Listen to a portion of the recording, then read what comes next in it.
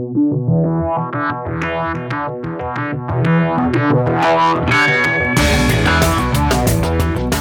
listening to the Ticker Podcast from IR Magazine, a roundup of this week's leading stories and industry comment from the world of investor relations. Here's your host, Jeff Cassett. Hi, everyone. As SEC rulemakings go, the ones about mandatory universal proxy seem quite straightforward and sensible. Here's how SEC Chair Gary Gensler explains them. It used to be that directors were chosen in person at annual shareholder meetings. Shareholders who showed up in person could actually choose among the candidates and didn't have to choose only from one ballot. But with the emergence of paper ballots and now electronic ballots, shareholders who are no longer in-person voting have to vote for a slate or abstain. There's no way for an investor to pick their preferred combination unless they show up in person. The rules we issue today will correct this. It will mean that when management or outside candidates send out a ballot, investors like you can vote for whomever you want. It kind of just makes sense that shareholders can see the slates side by side electronically, just as they could in person. Gensler thinks all investors getting the same ballot will help keep directors more accountable. My guest today agrees, but he says exactly how that will be accomplished, how it will all play out, remains obscure. Certainly, we've heard concerns from issuers that they think this might increase the number of contests, but we don't know if that's true. On this Ticker Podcast, Broadridge Financial Solutions VP for Regulatory Affairs, Michael Donowitz, on the new Universal Proxy. But first, here's your IR News Update. There's been a big jump in the number of smaller foreign firms keen on tapping U.S. markets. 81 non-North American companies listed on New York-based over-the-counter venue OTC markets in the last year. That's up 70%. Almost half came from Asia and Australia. It might be the first sign that retail capitulation is setting in, at least in the tech space. Vanda Research analysts say retail investors are getting less and less keen on buying the dip in U.S. stocks. Recent sell-offs, they say, have prompted much skimpier retail inflows. The investor relations biz has enjoyed somewhat of a hiring frenzy in the last couple of years. A surge in IPOs and adjusting to the pandemic are said to have helped to drive the binge. IR Magazine's Tim Human caught up with the legendary executive headhunter Smooch Repovich Reynolds for some advice on finding career direction. I wanted to ask you about something you mentioned to me before, which is a careers bucket list and how that can be useful to people. You know, having a bucket list of things they want to do, and how can that give them some direction in their careers? It's a great question, Tim. And I think, yes, everybody should have a bucket list. It's not just meant for vacations and where you want to travel in the world. And this goes back to kind of the fundamentals of thinking about your career. And it changes every year, every 2 to 3 years, every decade, which, I talk about decades in careers as seasons of our careers. What you aspire to be or do when you're in your 20s is going to be different, I hope, than when you're in your 40s or your 50s, all of which are legit, but they change over time. And so I think having a bucket list is important. I do that for myself because there are certain things I want to achieve. And, sometimes you have to get a little bit more experience in certain ways to be able to achieve the loftier goals. But I do think it again goes back to the basics of investing in your own career. And by investment, I mean thinking about what it is that's intellectually interesting to you, psychologically and emotionally gratifying to you, and framing that for yourself. You're not always going to achieve 100% of it, but wouldn't it be great if you could achieve 90% of it? Need direction? More smooch? Check out Tim's IR Career Advice video series on the web. And finally, IR Magazine Research Lab has been extra diligent of late. we've got major new reports on roadshows, crisis communications, and global practice. And Garnet Roach is back with this month's IR Research Rockpile. And she's got some pretty shiny data nuggets mined from the Global Investor Relations Practice Report. Hi, Garnet. Hi Jeff, and a very happy new year. I'm back after a break from the last episode, but here at IR Magazine we've been producing lots of really great research. So our Global Practice Report finds that although the proportion of shares held by institutions hasn't changed much since our last survey, it stands at 60% this year, figures vary by cap size and region. And small caps are the only market cap where less than half of shares are held by institutions, and where a much higher proportion are held by retail investors, almost a quarter in fact. And we've been hearing a lot about this retail investing boom that's been happening during the COVID-19 pandemic. So has that translated to a shift in who is holding company shares? Well, in North America, the answer is yes. Our latest report shows that 17% of the North American shareholder base is now held by individuals, and that's a 3 percentage point increase on just 1 year ago. So it'll be very interesting to see what those numbers look like in yet another year's time. IR Magazine's Garnet Roach. You'll find each of those reports, Crisis Communications, Global Roadshows, and the Global Investor Relations Practice Report in the Research Library section at irmagazine.com.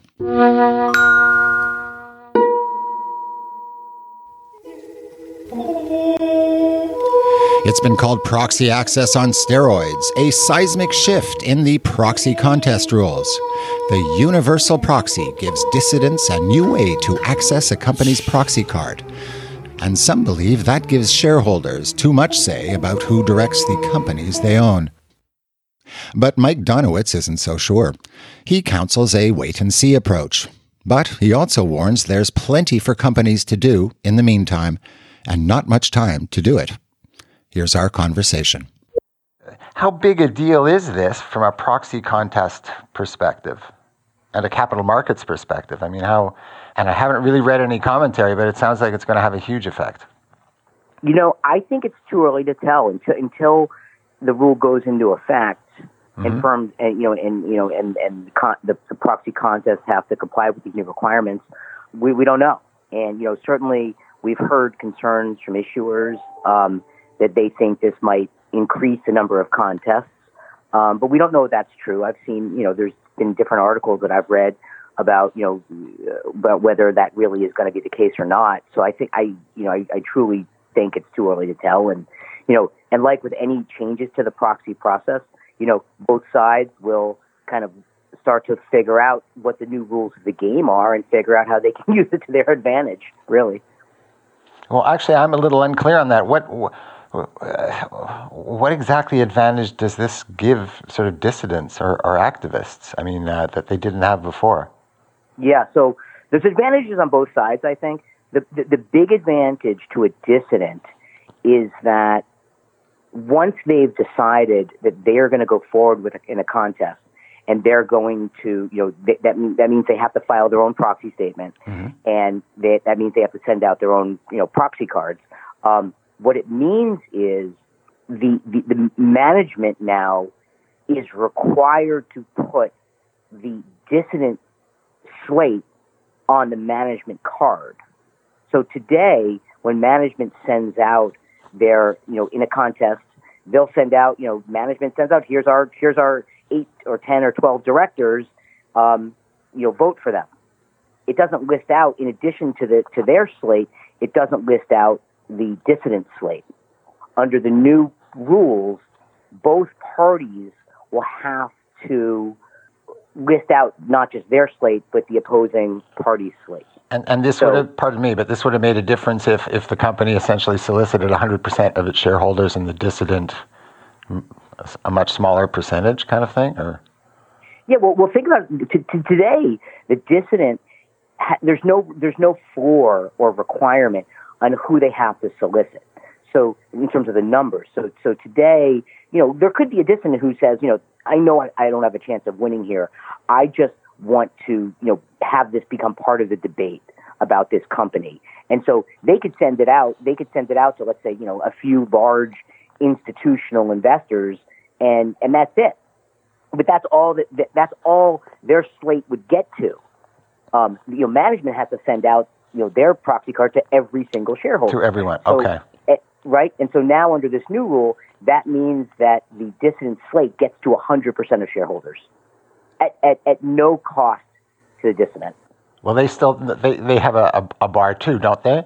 They have to actively solicit, I think, 2/3 of shareholders. Right. So today there was no bar, none. They could do what they want.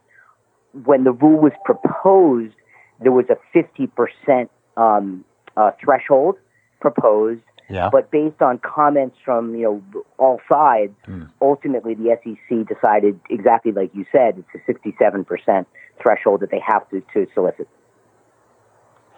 So, what do you think? Is there a potential for misuse there? Is that?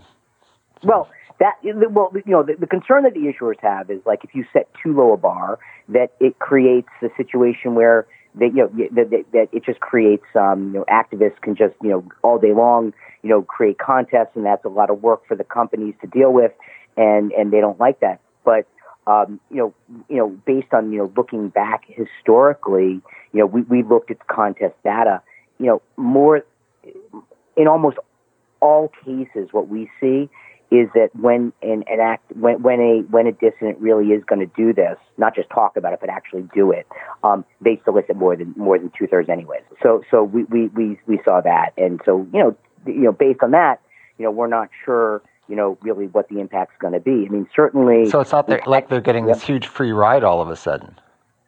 Absolutely, they're getting, but on the other hand, now they're required to notify 67% on their dime, right? They don't get reimbursed by the company on virtually any situations or almost all situations. So it's on their dime. So it almost, am I understanding this? It almost kind of evens out, really. I understand why you say you don't know whether this is going to make a difference, because from a bang for your buck point of view, it's not really. Right. I mean, like we talked about at the beginning. I mean, the real advantage, obviously, is just that they're now their slate is being sent to 100% of the shareholders. So for the price, there is some advantage there, obviously.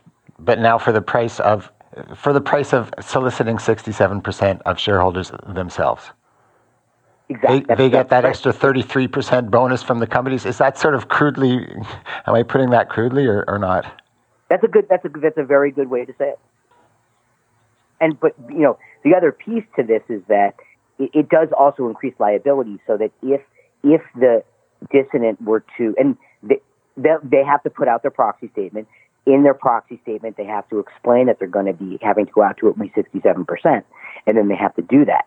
If they don't, they actually have liability under the proxy securities laws. So it actually adds liability to the dissident as well. Okay. If they don't do what they say that they're supposed to be doing. So there's a stick there. Right. And now, the one thing I wanted to clarify, because I've had a lot of questions on this one specific point, and I think you get it, but just to clarify, for people listening, although it's called the Universal Proxy Rule, it doesn't mean that there's one single ballot used by both the dissident and management. Rather, each side will continue to use their own ballot.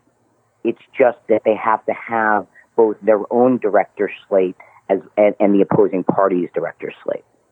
So it's still two cards.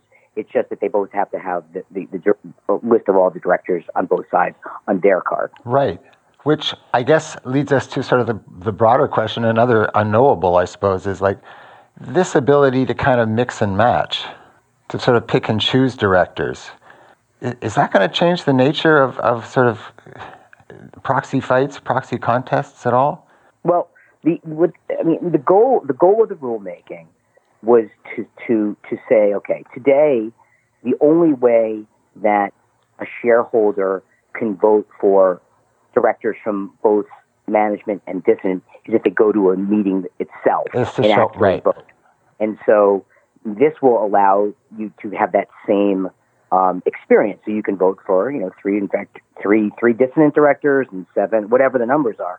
And so that's the goal, which is obviously a good goal. You shouldn't, you should be able to vote who you want to vote for. But in terms of is it going to increase the number of dissident directors being elected? It's hard to say. I mean, there's currently there's the short slate rule, which does allow the dissident, if they're going to put out less than the number of directors, to fill all the seats, the ability to just put, let's say, 3, and here's the 3 of our dissidents, and then you would list out the 3 management directors that you don't want them to vote for.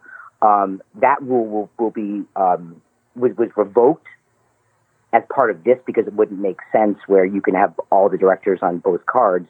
But so there was always that ability before. I'm not sure how effective it was, but there was always that ability before. Okay.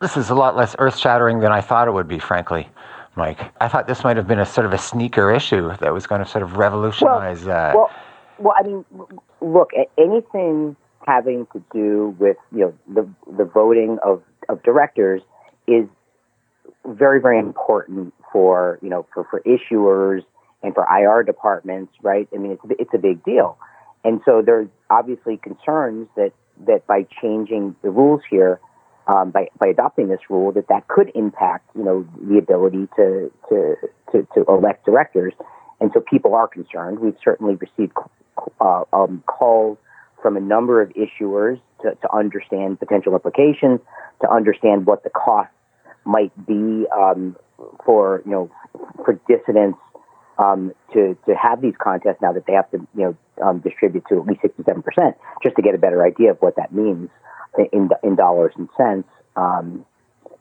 we don't know. I mean, maybe because to your insight earlier about you get if you send to 67%, you get 100% to everyone. That might encourage additional conversations between dissidents and management before it gets to an actual distribution to try to work issues out beforehand. And we don't know yet. Well, do you have any other sort of guidance for companies, like looking into this specifically from a sort of a shareholder communications point of view? I mean, I think because of the changes, and the compliance date is August 31st of this year, of 2022.